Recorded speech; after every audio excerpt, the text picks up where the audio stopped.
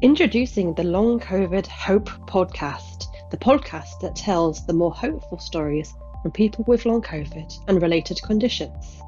The Long COVID Hope podcast is created by a former long COVID sufferer, myself, Sarah the Long Haul Yogi. It's for people with long COVID, the allies of people with long COVID, and anyone else who is interested in learning more about long COVID from the true experts, the people with lived experience of the condition.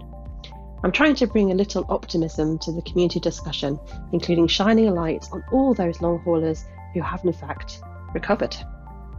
In season 1, I'm focusing fully on first wavers and their experience of getting sick with a novel coronavirus and then simply not recovering. The first wave of long haulers, of which I am one myself, had a very particular experience of having to fight for any help at all and also fight for long COVID to be recognised as a condition.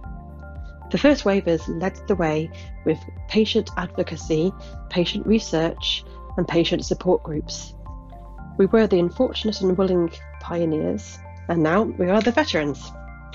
Fortunately, many first wavers, arguably most first wavers, are now recovered and back to living life as healed people. I'll be speaking to several people similar to myself who were very sick for many months or years, but have managed to regain their health.